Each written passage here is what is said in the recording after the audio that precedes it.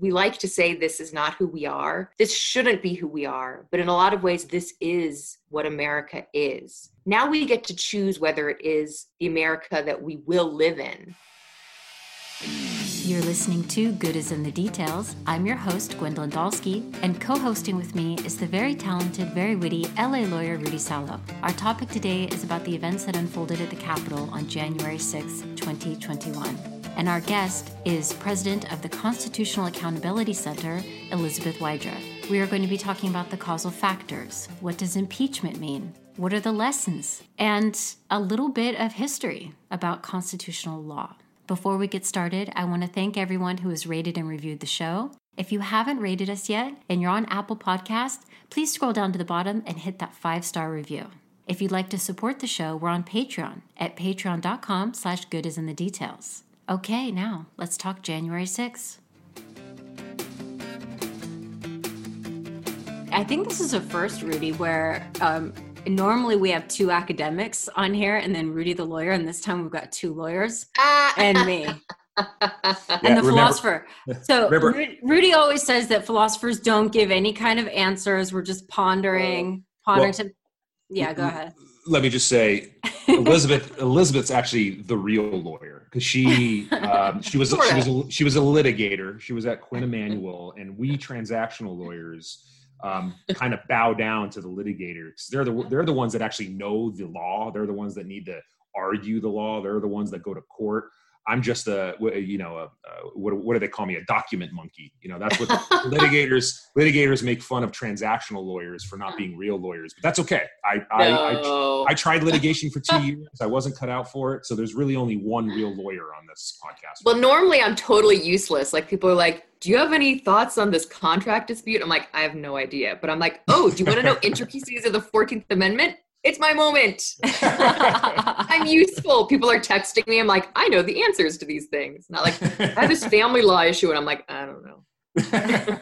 Well, I think I want to start out with, what were your thoughts as somebody who knows constitutional law when you were watching things unfold? If you can take me back to that moment and you're starting to see what is happening, I want to know your initial reaction before we even know just the depth and all the problems, but when you are watching it, what's going through your mind? Yeah, so I was tuned in to watch the counting and certification of the Electoral College vote, because there have been a lot of lies and misrepresentations about what happened in the election. And so I think this constitutional milestone, which normally, this happens every election, every presidential election. Normally we just don't pay attention to it. But, I was hoping that this kind of constitutional milestone would maybe put to rest some of those lies about the election, that it was fraudulent, et cetera. So when it became clear that there was this impending siege of the Capitol, and especially once, the vice president and the speaker were escorted off the floor,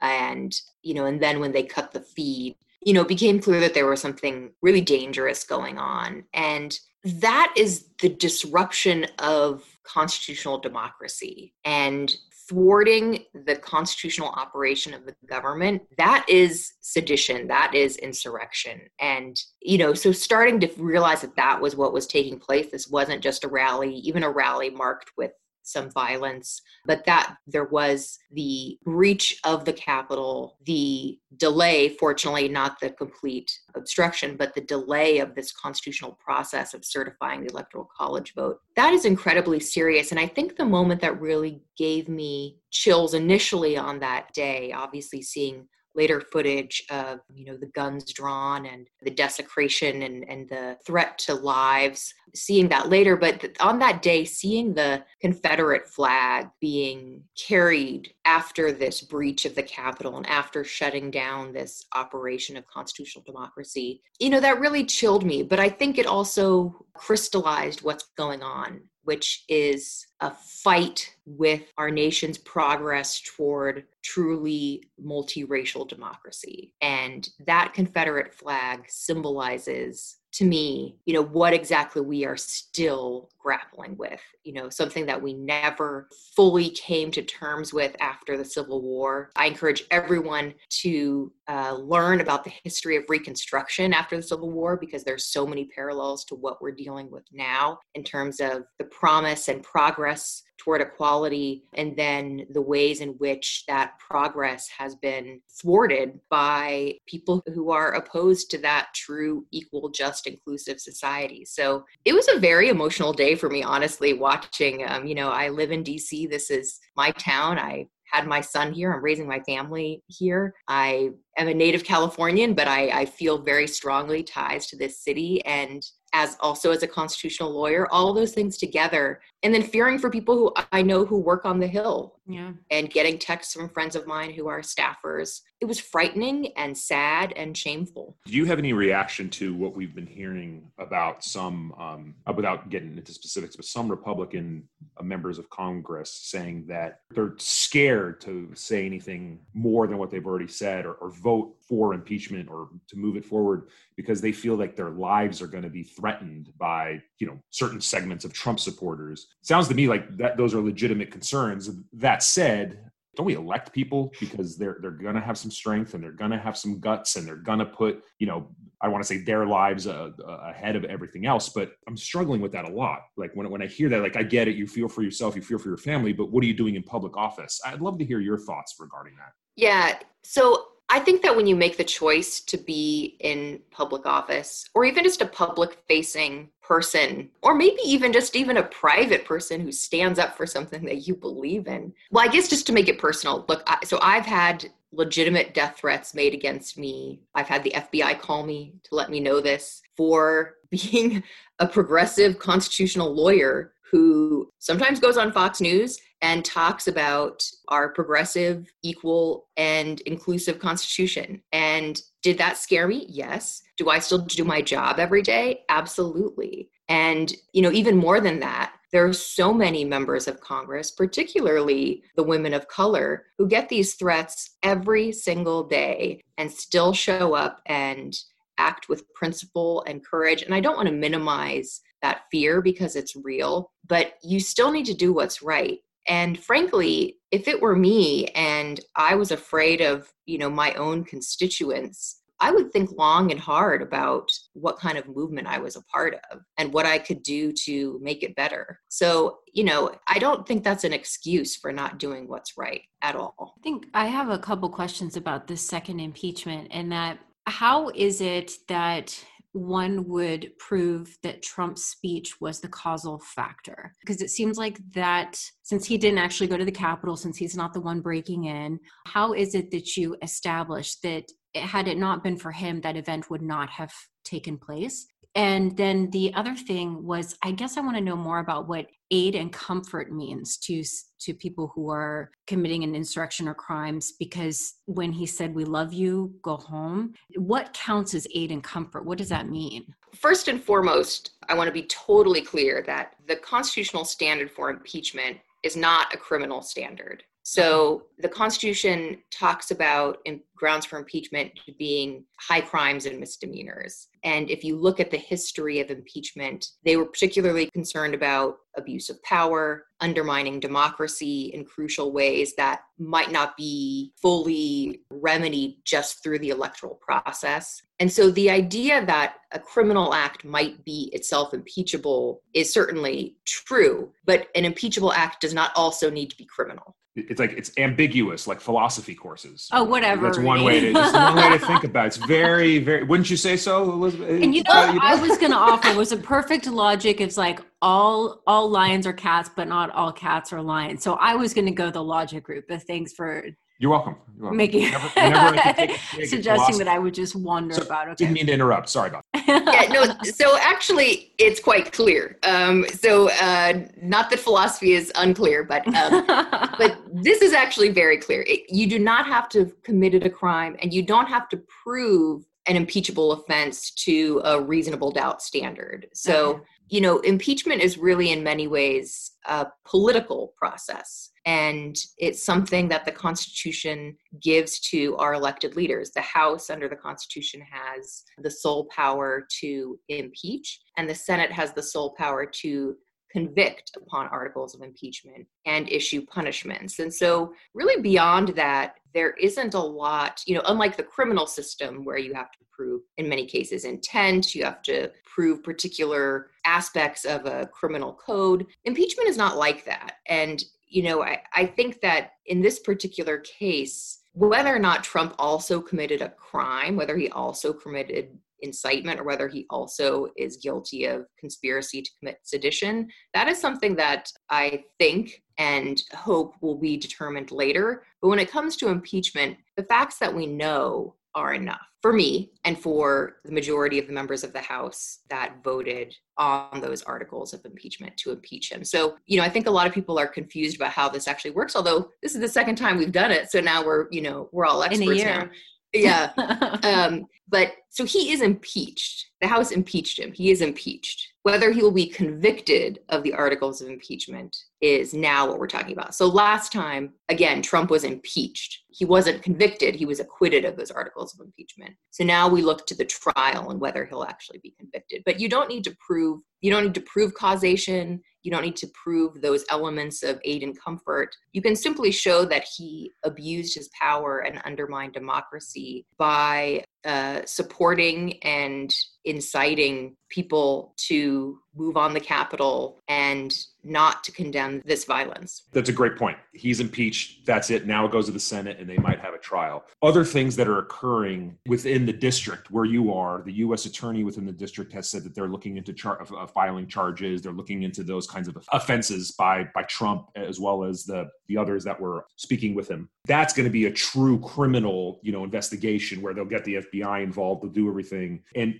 to my knowledge, and I am not, like I said at the beginning of this podcast, and I think it's critical that Gwen not cut that part out. I'm a transactional guy. I'm not a constitutional lawyer. I did take constitutional law. However, what everyone is talking about these days is the Brandenburg versus Ohio case. If District of Columbia is going to be going after Trump, that's going to be a critical case that they're going to need to kind of parse through. Is that what your understanding is as well? I think that may be one of the most ill-used parts of the Constitution by the general public and also by lawyers, not you, Rudy, is the First Amendment.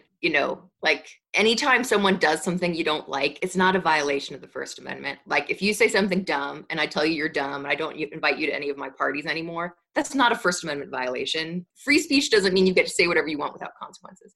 So there is an argument here that President Trump's speech would be protected. And there is this case which actually deals with a KKK member. So again, think about where you're finding comfort, but about whether or not a KKK member's incitement of eventual racist violence was protected by the First Amendment. And in that case, they talked about the criminal statute at issue in that case being overbroad. So, there are a couple principles at play here. One, we know that perhaps a good colloquial description of the First Amendment, you can't shout fire in a crowded theater. So you can't say things that are going to foreseeably lead to harm or violence. So one, you could argue that this maybe falls within that category. But two, there's a separate public officials doctrine, which actually there has been some decent criticism of, but it's the law, that public officials speaking within their official capacity have more limited First Amendment rights than a private citizen who is not a public official would. The Supreme Court has held that several times. So that will definitely come into play as well as it relates to President Trump's statements on that day. But I think that's a really important point, that there is going to need to be an investigation that gets into more of the facts here. And I don't know exactly how it will relate to President Trump. That's why you have the investigation. But it's serious. And we have this norm, which I think is a good thing and should be taken seriously, that the incoming administration of a president doesn't use its Department of Justice to prosecute political opponents. There's a good reason for that, because you don't want, kind of vengeance or political retribution to be a justification. And especially when you have the vast power of the FBI, the Department of Justice, the entire prosecutorial system of the federal government behind you. But at the same time, when I think about this, I feel like letting this go consequence free could be even more undermining for our constitutional democracy than in this case following the norm of not investigating or prosecuting a political opponent. Would you say then that, I'm parsing through what you're saying, yeah, he's been impeached, but sounds like what you're saying is that's not enough. Oh, I think that's right. I think, I think impeachment is entirely appropriate, and that is a congressional remedy. And the reason, I just want to be clear for folks who think like this is just like, why are we doing this? He's going to be out of office anyway. Part of the important reason for doing it is because there are two outcomes, two punishments essentially that you can get as a result of impeachment. And that is removal from office, which is the one we think about most of all. The second one is disqualification from ever holding federal public office again. And that is what's really important here. Because, I heard a poll just this morning that I think it was like more than 50% of Republicans still think that Donald Trump should be the 2024 candidate for the party. And so when you have someone who is so destructive of our fundamental principles of democracy, including in the way we saw in this siege of the Capitol, I think that disqualification punishment is incredibly important. And then frankly, also just looking forward, I think it's important for Congress to say, you cannot do this. So Donald Trump, you cannot do this, but other people to come, you cannot do this. So yes, so I think impeachment is very important as a congressional remedy, but I think also if crimes were committed, and if those crimes reach the highest level of the White House, this is such a serious crime against democracy that I think it should be investigated and prosecuted if that's what the facts come out with. And Merrick Garland, who's President-elect Biden's nominee to be Attorney General, kind of made his name prosecuting domestic terrorism cases, the Oklahoma City bomber. So he knows about domestic terrorism, and I think he'll take it seriously. I think one of the most frustrating things for me to see during the impeachment hearings the other day was the argument that one representative just flat out said, what's the point? Because he's going to be out of office. And that is absolutely irrelevant. There is nothing about the time in which you commit impeachable offenses that would determine whether or not you should be impeached. But I mean, the point is partly the principle of the matter, like you're saying, going forward. And I'm also thinking that there were a bunch of causal factors that led up to this moment. Some people on the House the other day wanted to make the case of Antifa or Black Lives Matter and all those protests. And so I've been thinking about it. It would be disingenuous to not admit that there was burning, that there was looting, that there was some violence as a result of those movements. So what is the difference between that and then what happened the other day? And I think it was with the murder of George Floyd. There was this underscoring principle of a historical reckoning, a desire for justice, a desire for equality that was what was pushing those movements. As opposed to what happened the other day is that it was underscored by a lie, by the QAnon, by the idea that the election was stolen. And so going forward, how do we start to remedy? What do we do? Do we teach media literacy, or do we hold places accountable for spreading conspiracy theories? And then the people who are in office, people who have university degrees and know that this stuff is all a lie, should they be held accountable for spreading it for their own political gain? Oh my gosh, so much to there. I mean, so first, that false equivalency makes me angry to my core. The protesters who are protesting racist policing and white supremacist violence are protesting something real, protesting something that is a breach of the social contract that we have with each other in this country. They're protesting the fact that the people who they are supposed to be able to look to protect them, the people who their taxpayer dollars support, are more of a danger to them than not. That is a real thing. That is a deep injustice.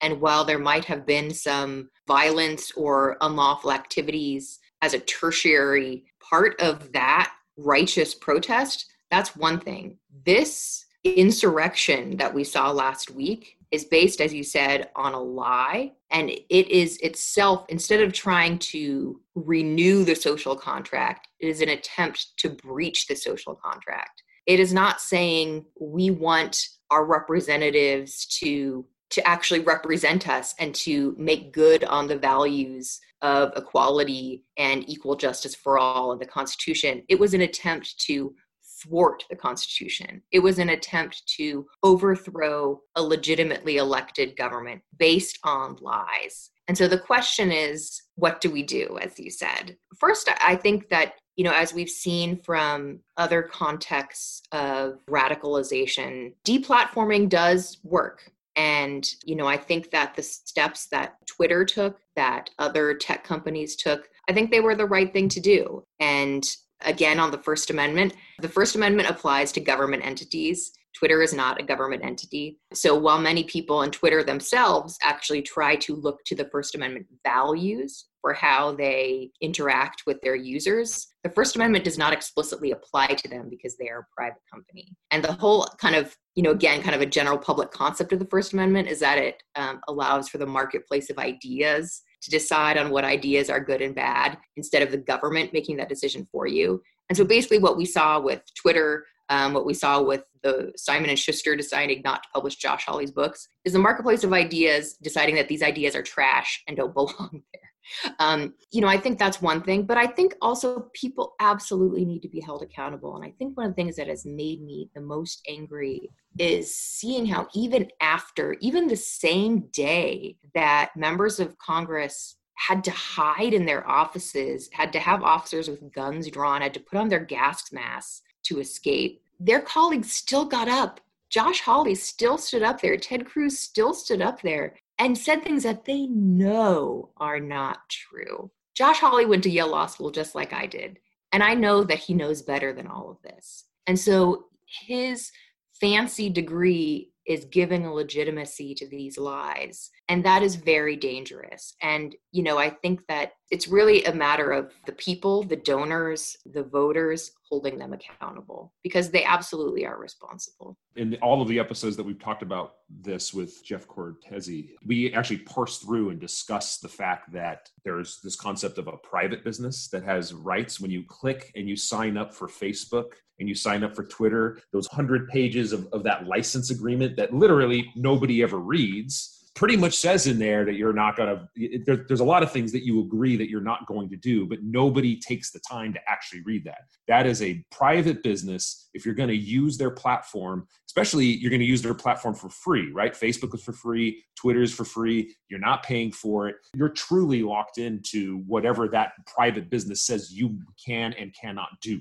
It is not a public service in any way, shape, or form. That private business can dictate what it wants. I mean, it's not a court. They can kick people off if they want to. They kick plenty of people off. They kick off bots. They kick off all kinds of things. So what needs to happen, and we said during that episode, and I'm glad that we're bringing this up again, is education. Education to our public, people in the United States about here is a function of the government, the federal government, the state government, the local government. Here is private business. There's only very few states in the United States that actually require civics and education about our government system. Very few states, not enough states teach the basics of government. So if you want to talk about, okay, how do we make things better? We must require all 50 states in elementary school, in high school, and probably in college before you can get a degree. You must learn about how the United States functions. I think that will go a long way to solving these problems. Well, I keep coming back. I mean, Rudy, that I've mentioned that I really loved the memoir of Queen Noor.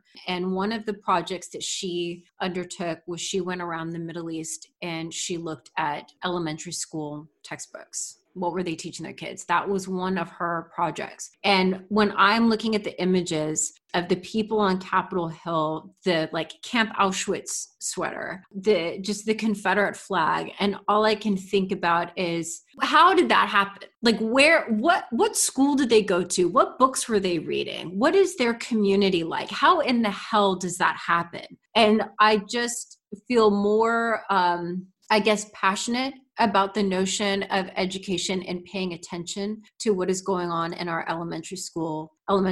Because I think that in addition to a civics lesson, just basic literature on the different viewpoints of what it means to be American, because that was just so awful to see. And it scares me to say, okay, I'm sharing a country with these people. I don't feel like I'm in the same country. And they probably don't think that they're in the same country as me. It was just absolutely just mind-boggling. Yeah, I mean, I think, look, like, you are never going to get an objection for me that people should study more civics and American government and history. But I think, I don't think that we can ascribe this all to a lack of education, because again, Josh Hawley went to the same fancy Ivy League law school that I did.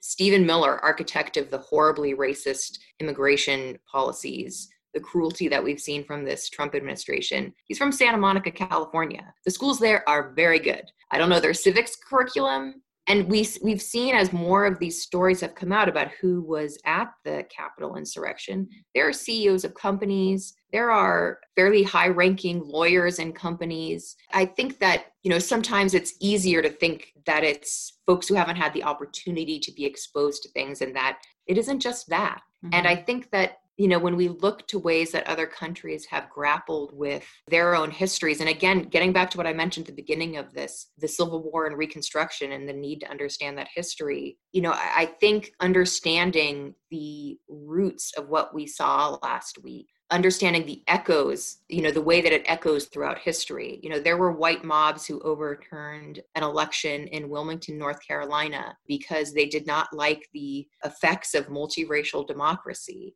We like to say this is not who we are. This shouldn't be who we are. But in a lot of ways, this is what America is. Now we get to choose whether it is the America that we will live in, but we need to speak truth about the roots of what we saw last week. And as Congresswoman Cori Bush said on the House floor yesterday, the roots are white supremacy. And I think that we have to face that head on. There can't be unity, there can't be reconciliation without truth. There's a reason these commissions are called Truth and Reconciliation. It's because you need truth first. I think it's very important for us to recognize that truth. To your point, I totally agree that, a lack of civics education doesn't explain people like Josh and Stephen Miller. I've given up hope on those types of people. You're not going to change those types of people. It's in their DNA. Those people are hopeless. And the people that, stormed the Capitol and that are holding on to the Confederate flag and that are truly hardcore white supremacists, I don't have any hope for those people. I truly believe that while that is a powerful segment of the United States population, is still somewhat of a minority. Yes, Trump got 70 million voters, but you're not going to convince me that every single voter that voted for Trump is an actual, hardcore white supremacist. Because I know plenty of people of color that actually voted for Trump, notwithstanding my wanting to cut them out of my life. They've done it. So it's hard to just kind of brandish everybody. And I don't like to paint things with wide brushes. But on a going forward basis, I do think one of the critical functions for my children and other children that are here in the United States, and we are racially integrating and there are more mixed marriages. And thankfully, like you, Californians are leaving California for a whole other host of issues from California and are going to go into other states and hopefully, get a little bit of that California vibe out there. I have hope for our country. I don't have hope for white supremacists. To me, they just need to all die off, because the breeding and then the hatred starts from an early age. They were trained by their parents and they're going to train their children. And that I don't have any hope for. But I do have hope for basic knowledge of civics and government, is so long as education is addressed. I mean, that was a statement there. So I'll put that aside. One thing that I've looked into to kind of address the white supremacy problem is that some people say that what happened in 1870 or 1871, when the federal government brought up the KKK Act and they went into South Carolina and they arrested a whole bunch of people and they were able to bring the KKK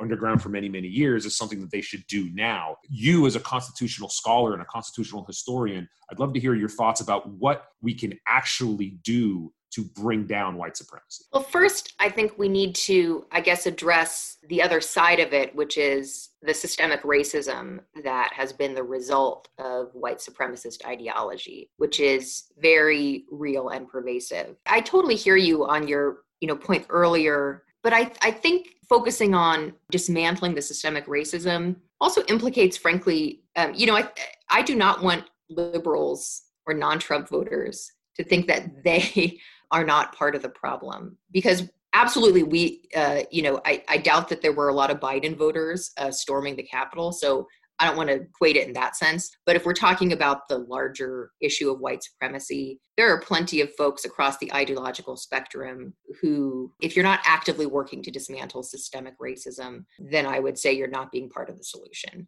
So I don't want to make it seem like it's such a bright line between those groups. I think that focusing on the way that we go about dismantling systemic racism is a legal and political issue. It's also, again, a truth issue. We need to talk about the ways in which our housing system, our education system, our criminal justice system, our mortgage system, our roads, environmental policies, workplace regulations, all of these things are infected with systemic racism. We need to be honest about that. There needs to be an honest look at it. I think that a lot of the reckoning over the summer with the movement for Black Lives surfaced that for a lot of, frankly, white folks and non-Black folks who had not been paying attention in the way that they should. I had conversations with people who are well-educated, not kind of the like storming the Capitol white supremacists, who were like, slavery is ended, And so that mindset, again, it does get back to the learning of American history and the learning of Reconstruction and the learning of Jim Crow.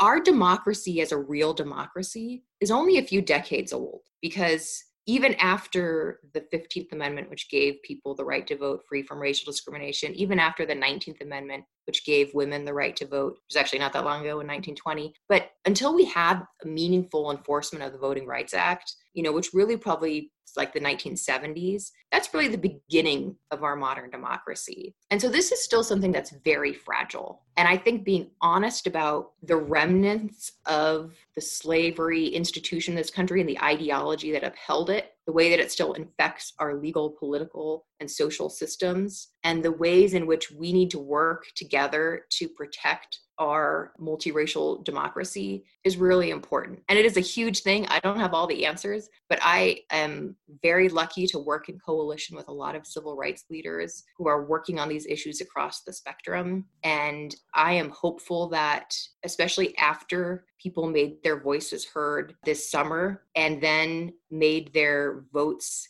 count at the ballot box, bringing people to Congress like Cori Bush, like Jamal Bowman, I think that will make a difference. And then seeing that President-elect Biden has put civil rights leaders like Vanita Gupta in the number 3 position, or at least intended to nominate her, and the Senate should absolutely confirm her. Number 3 in the Senate, a civil rights leader, Kristen Clark, in the head of the Civil Rights Division, people who understand the way that our government needs to work very hard to dismantle systemic racism. That gives me some hope. Elizabeth, yeah. I got a question. I took a lot of history courses. I was hardcore into punk rock when we were all in high school together, and punk rock did educate me a lot about the injustices in the world, and I studied a little bit of that at UCLA. However, I must admit, I truly didn't realize the systemic problems from slavery. I mean, go back to this founding of the Constitution, all the problems, Dred v. Scott, everything, I didn't really understand the systemic legal problems of slavery and the remnants of it until I went to law school. I don't know if you had that same kind of experience, but it was really then that it hit me. And I'll tell you, it had profound effects upon my life. And I do fear that, most Americans are not going to go to law school. What can we do better to educate, other than what I kind of suggested about starting in elementary school and going forward, like learning the law and how the history of the law and the impacts of it? Do you have any suggestions going forward? Yeah, I mean, so first of all, you must have gone to a very enlightened law school, because I think most law schools do not teach this. Obviously we learn about equal protection, maybe anti-discrimination law. I took a great anti-discrimination law class from Drew Days, who just passed away. That was amazing. But, I think a lot of these things, so many of us just need to teach ourselves now and then do better in the future. We need to do that work because the resources are out there, and, they're out there for young people as well. Learning about these things, I think, can sometimes be very daunting. You think like there's so much to do. But first of all, I think that the idea that you can just get tired and be like, I can't think about this. That is the height of white privilege, because other people don't have the ability to not worry about racism for the day or 2 days or most of your life. It's something that also should be counteracted by recognizing the joys and benefits for all of a truly multiracial democracy. One of the things that I think we've seen with a lot of these election organizing efforts, like we just saw in Georgia, is that you win when you find commonalities among communities. And that's what we are eventually working toward. And so that, I think, is very hopeful. Do you have any books that come to your mind? One of mine is The New Jim Crow. I really liked that. Yes. What is a book that comes to your mind for our listeners of something where, when you say like educate yourself, where's a starting point? Yes. So I think Michelle Alexander's The New Jim Crow is incredibly important and powerful. I think Caste by Isabel Wilkerson. That's so hard to read. I know, but that's why I think about age appropriate. That's a hard one to read. Yeah. I mean, like, would I give that to like a, 11-year-old? Probably not. I don't know. Again, like, I'm not the expert in that. There are experts out there who exist. And then I think on Reconstruction, Eric Foner's work, he wrote this magisterial volume that's called Reconstruction, which is like this thick, and I will not even ask you to read that, even though it's great. He has a newer book called The Second Founding, which, if everyone made that their 2021 resolution to read that book, it would make me so happy. Eric Foner is a historian of Reconstruction. And The Second Founding, I think, is a great encapsulation of, if you want to think about our country and the Constitution, you shouldn't really be thinking, well, you should, but you shouldn't just be thinking of George Washington. You should be thinking of Senator Jacob Howard. You should be thinking of these folks from the Reconstruction who put the 14th Amendment, who put the 15th Amendment into our Constitution and really made our government, like we were talking about the First Amendment earlier. Most people don't know that until after the Civil War, the First Amendment only applied to the federal government. The states could restrict your free speech all they wanted. And in fact, they did harshly punish free speech of abolitionists around the time of the Civil War. The 14th Amendment changed that. So really the country we live in is because of the constitutional amendments passed after the Civil War. One of my, we've talked about this book here, and one of my favorite books, The Raffle. In part 2 of it, it's a dystopian book about this crazy future of the United States. Key factors in that dystopian book is the way they explain this whole new dystopian, new United States that comes about. They actually talked about, we dismantled the 14th Amendment. And once we dismantled the 14th Amendment, here are all the implications of it. So for me as a lawyer, I was like, this person actually knows the importance of the 14th Amendment. Most Americans don't really know what's the 14th Amendment. I've never heard of that one. Does it start there? Do we educate people? Well, here's where you get all of your rights from that come down through the U.S. Constitution. This is why we need to fight for this 14th Amendment. I'm just curious, like, have you had conversations with people that didn't know the importance of it? Yes. So someone super rich who's listening needs to give my organization like $10 million to engage in a cultural education exercise, because those are Rudy's listeners, not mine, by the way. Okay, thank you. Because if people, I taught, this is like, you just made me so happy. So this is one of my biggest little projects in my life, not a little project. People across the country know kind of what you mean by the First Amendment. If you say the First Amendment, most people think like free speech. A lot of people, even if they're wrong, have some concept of the Second Amendment. These are things that have some cultural resonance with Americans. Even maybe like the right to remain silent, Miranda from Law and Order, people sort of know. But trust me, almost anything you like about the Constitution, you like because of the 14th Amendment. And no one knows anything about the 14th Amendment. So I would love, through like cultural influencers, I think it's school, I think it's also pop culture, this idea of the 14th Amendment and what it is. So equal protection of the laws, that's in the 14th Amendment. The Declaration of Independence really gets into our Constitution only in the 14th Amendment. The ideals of equality and liberty, and, those are written in through the 14th Amendment. The states having to respect your constitutional rights, that's because of the 14th Amendment. The idea of citizenship, that that our U.S. citizenship is something that is a birthright, that if you're just born on this soil, you're automatically a U.S. citizen. That was not codified in the Constitution until the 14th Amendment. So yes, somehow that needs to happen. We need more culturally significant books, it needs to be in movies. It needs to be in television shows. It needs to be on social media. Like I said, I love the raffle. And one of the main reasons why is because they actually talked about the 14th Amendment and how important it was. And you just don't see enough. I love that so much. You just don't see that. And it, once again, it all comes down to education. Like if we got to start young, I hope, I don't know. I don't know that much about your organization. I'd love to hear more about it, but I'd love to hear if any wing of that is, here's a fund or donations or something that we're doing in order to kind of roll out some basic civics, because knowledge is power, not only for yourself, but against ignorance and being influenced by people who want to twist your mind. That's what I think. Yes, absolutely. We are a small 17-person, small but mighty force here in Washington, D.C. that works to show that if you actually look at the Constitution, the whole Constitution, a lot of folks, I think, end in the 18th century. And that Constitution, while a great start, excluded a lot of people. It turned a blind eye. Well, didn't turn a blind eye. It was complicit with slavery and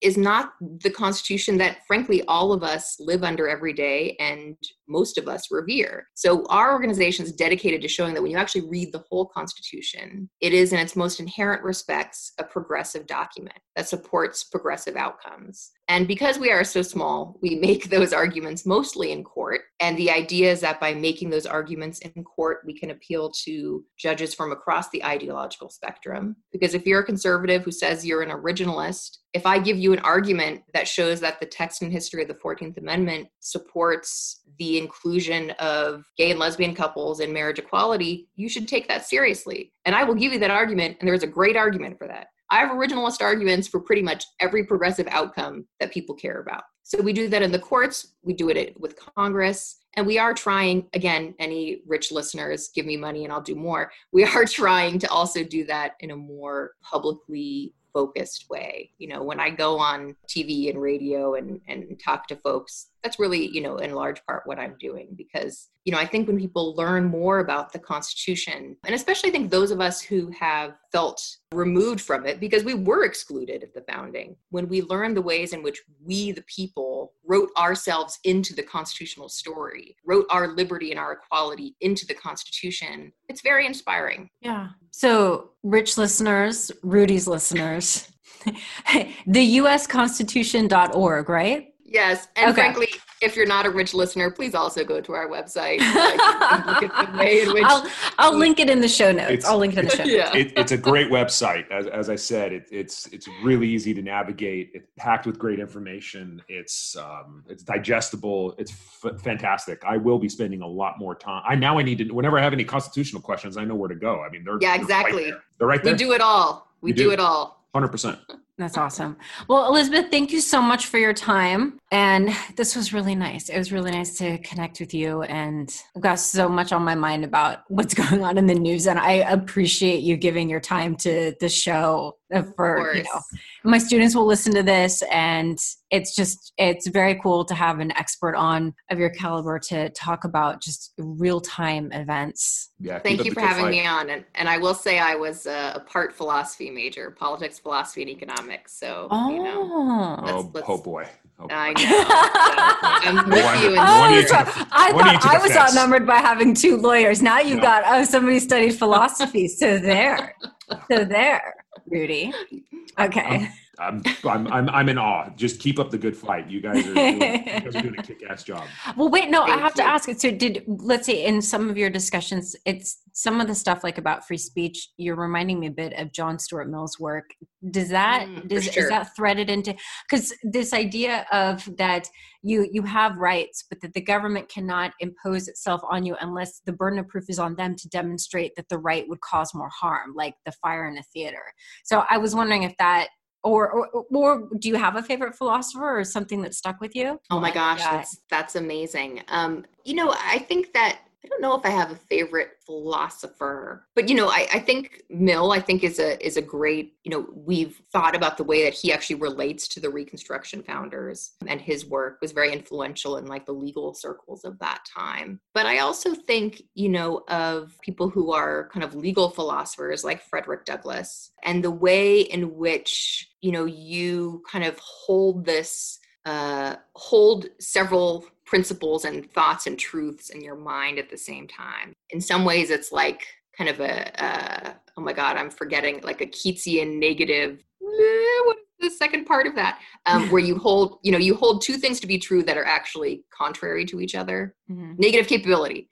Frederick Douglass, to me, is one of my major constitutional inspirations, because he held these two truths together at the same time. The Constitution did not protect him and was a white supremacist document. And at the same time, the Constitution was his and stood for the liberation of Black people. And he worked to make those two truths more reconcilable, and always considered, grappled very much with those two truths and whether you could hold them at the same time. And he did, talking about wrapping up this whole conversation.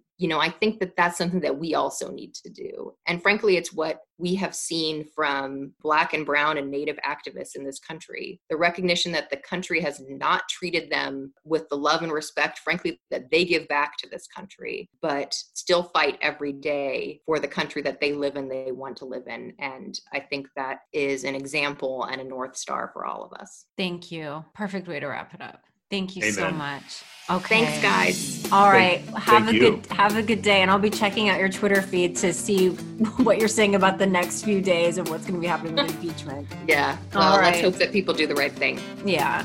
Okay. Bye, Elizabeth. Bye, guys. Thank you. Thank you so much for listening. I've linked Elizabeth Wydra's website, the usconstitution.org, to the show notes, and you can get in touch with her on Twitter at Elizabeth Wydra. Wydra is WYDRA. And you can get in touch with us, goodisinthedetailspod@gmail.com, or on Instagram, goodisinthedetailspod. Rudy and I will be doing an Instagram Live on February 5th. That's a Tuesday at 8:30 p.m. Stop by, give us a wave, ask questions, whatever it is that you like. Okay, and I hope you're still wearing your masks, socially distanced. I hope you're enjoying your new year. And until next time, bye.